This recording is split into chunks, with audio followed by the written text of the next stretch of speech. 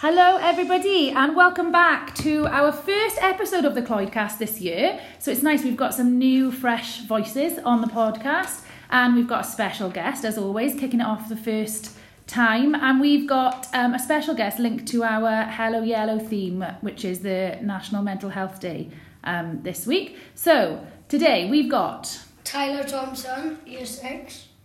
And Fatoumata, Year 6. And on the podcast today, we've got special guest Alex Simpson. Welcome, Alex. Thank you very much for having me. So, are you going to start with some questions? Yeah. Tyler, over to you. Tell us about yourself, Alex. Great. So I'm 36 years old. I work in the NHS. I work as a manager within mental health services. I don't know if you know what mental health services are, but I work, good. So I work for a health board currently called in Powys, which is Mid Wales, and I work with the new 111 Press 2 service, which is where anyone can ring 111 Press 2 in Wales and speak to somebody in regards to their mental health of all ages as well, which is good to know. So it's not sort of, and it's open to everybody. I currently live in Forest Park, but I grew up and was born in Townhill. I went to Townhill Primary School and I also went to Dylan Thomas Community School, so I'm fairly local. When I'm not working, I run quite a lot, and if I'm not running, I'm cycling or swimming. Nice. So you're very sporty. Yes, not always though. I wasn't always. I was, it's only, I'd say since about 2017 that I've started, 2017 I signed up to the Swansea Half Marathon as a charity place. And I was overweight, I smoked, I was very lazy, so since 2017 then I've sort of changed my ways and gladly. Oh whoa, that's a huge life change. Yeah, I no longer smoke, very rarely do I drink, I just spend a lot of time keeping fit and active. Like you only drink on a special occasion. Very special occasion. Sorry, I'm just going to interject here because we haven't got much about your job and you just mentioned it there, but so you're on the end of the phone. Yeah. That must be so difficult. So the service was set up, I think, 2 years. It's been in the making now. So whereby people know that they can ring 111 general and speak about their physical health. There was never an actually dedicated line for mental health. So it's been set up now in Wales that every health board, which is all live, has got a dedicated line for anyone with mental health sort of distress or anything, any concerns. You can just ring 111 Press 2 and you would be put directly through to a mental health practitioner within your health board as well. So for instance, if any of us were to ring now, we would be diverted to Swansea Bay's 111 Press 2, so it would all depend where you live. That's so good. I feel like we don't know enough about that. And it's for all ages. So it's not just, for, people could ring, you could ring for yourselves if you wanted to. Families and carers can ring as well, and I'm sure that a representative from Swansea Bay, I could get in contact with them. Put in contact with them because it would be good for you to know and to sort of. That is good, and we can let our team know here, like Mrs. Bernard and Mrs. Lewis. That would be really helpful. Cool. Second question: what advice would you give to someone when they're struggling mentally? I would say that the most important thing is to always speak to somebody.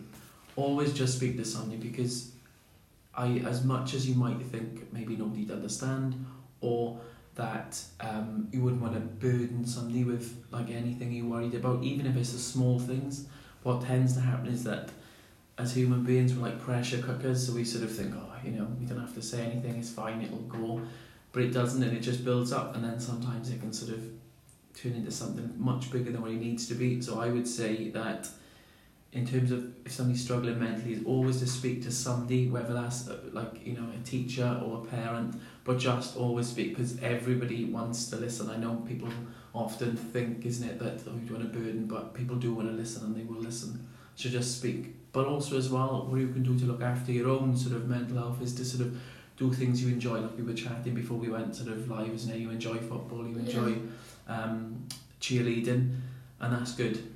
Having a bit of a focus outside of school, something that you enjoy for yourself, is really good as well. Yeah, we were talking about how for girls, for boys, and my husband plays rugby, and he says they gave him self-esteem and confidence, and for girls there's sometimes that lack of team sport, which can sometimes save boys, can't it, especially growing up in those difficult years. So getting into like running or something like that was good for your mind. Be good for girls sometimes when there's that lack of like team sport around. I would say for me, running is the only thing I do when I have nothing else in my mind. Like, you know, as we've all got loads of things going on in our minds, isn't it, wherever they are, but running is the only thing I can do when I can just think of nothing else but just running. So yeah, and there's lots of things, girls and boys. I suppose the good thing is nowadays is that there's much more sort of mixed sports. People can do whatever they want. That's the good thing, there's lots of options to people now. Yeah, it's a lot more inclusive, isn't it? What inspired you to start running and competing in triathlons? So like I just said, isn't it, when I was sort of in 2017, I was really unhealthy, didn't really do much sports, didn't do any sports really. I was always overweight, and I signed up to the Swansea Half Marathon as a charity place and dragged myself through it, painfully may I add, but it was good, and then I sort of enjoyed it and just progressed, and then started running marathons, because what I found was that I preferred to run a road marathon than I would a 5k. So 5k is a shorter distance, but it's a much faster speed, whereas a marathon is a longer distance, but it's not as intense, believe it or not.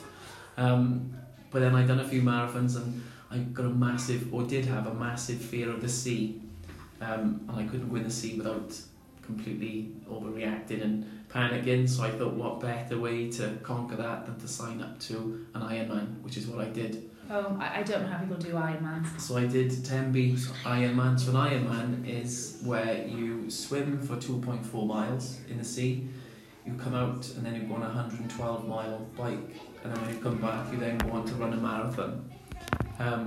So do you eat as well? Yeah. You've got to eat, yeah. So nutrition and sort of hydration is very important, and this year 10B was very, very hot, very hot. So you would take sort of salt tablets before you go into the water to help with cramps and sort of to replenish salt you lose through sweating.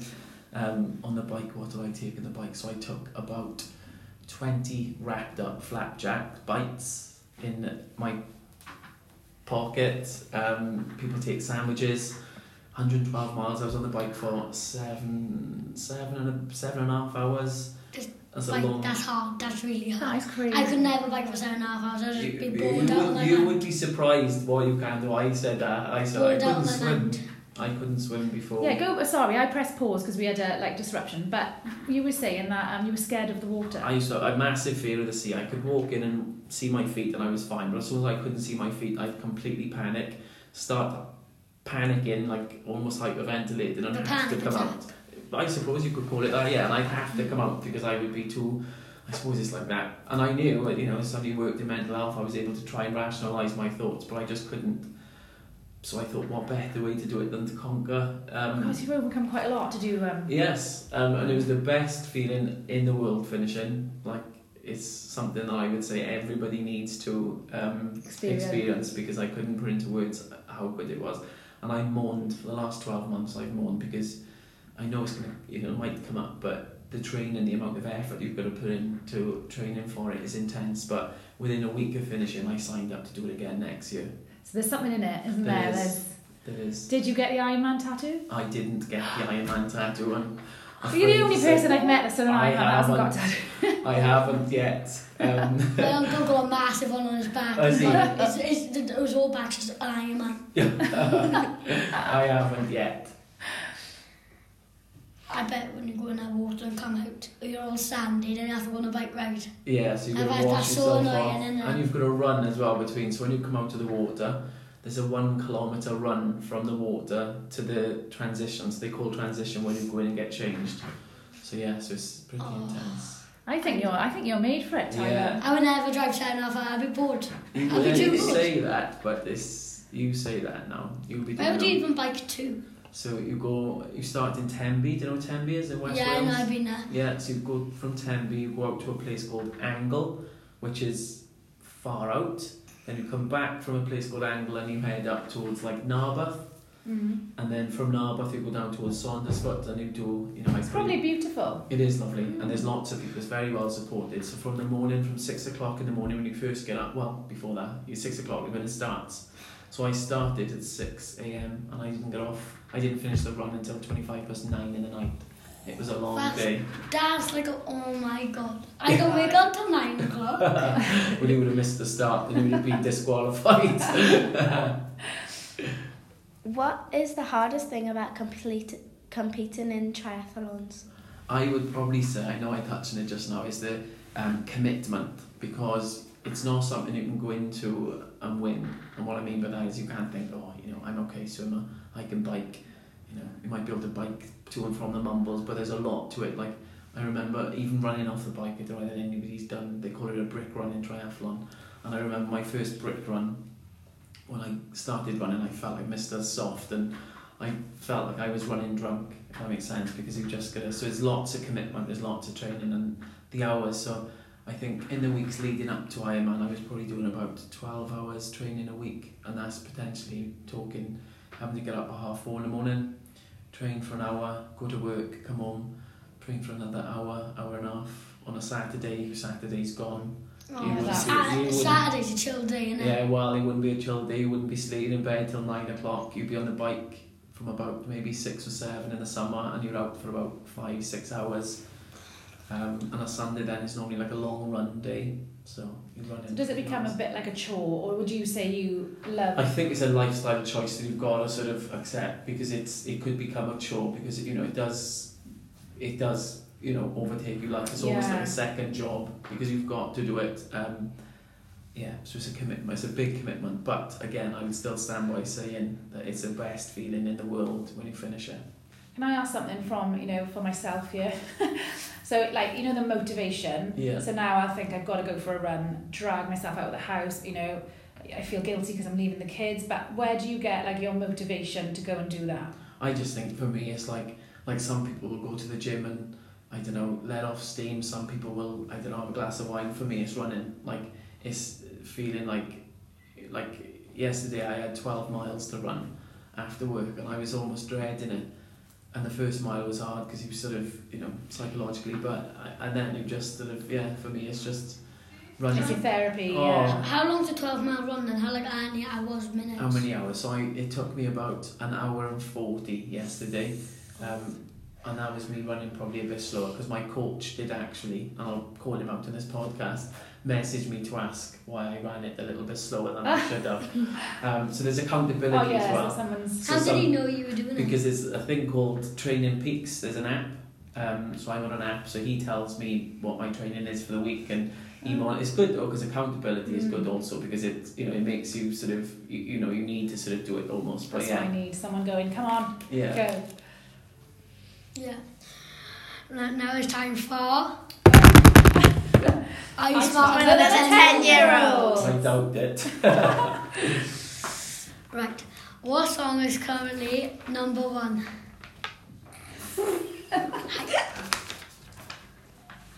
God. I didn't have a clue on this when I googled it. I was Trust me, I said Eminem. Oh, I would not have a clue. Don't know the answer. You're going to give up? I'll give up. Doja Cat, Paint the Town Red. I don't even know what Doja Cat is. Are you serious? Honestly. Oh, do you know that song? Yeah. Yeah. Can you give us a little rendition? You can't. Yeah. It's not very good. Oh, okay, it's not. Oh, it should be number 1 then. It's not for podcast friendly. Right. Number 2. What app has recently changed to X? Oh, Twitter. Good Oh, you job. got 1 point. 1 point. 1 point. What year did World War II begin? Easy. 1938. Yeah.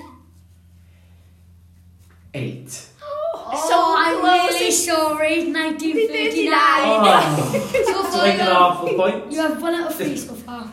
We can give half a point, that's good. So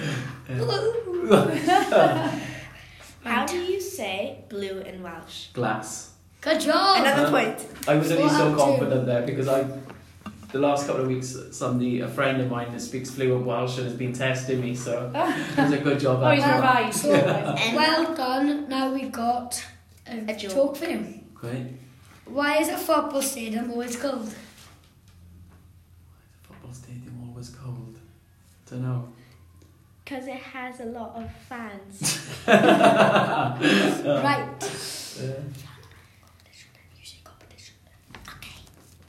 Competition times. Please follow, rate and comment of the podcast.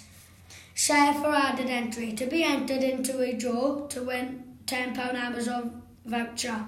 The draw is on Thursday, 26th of October.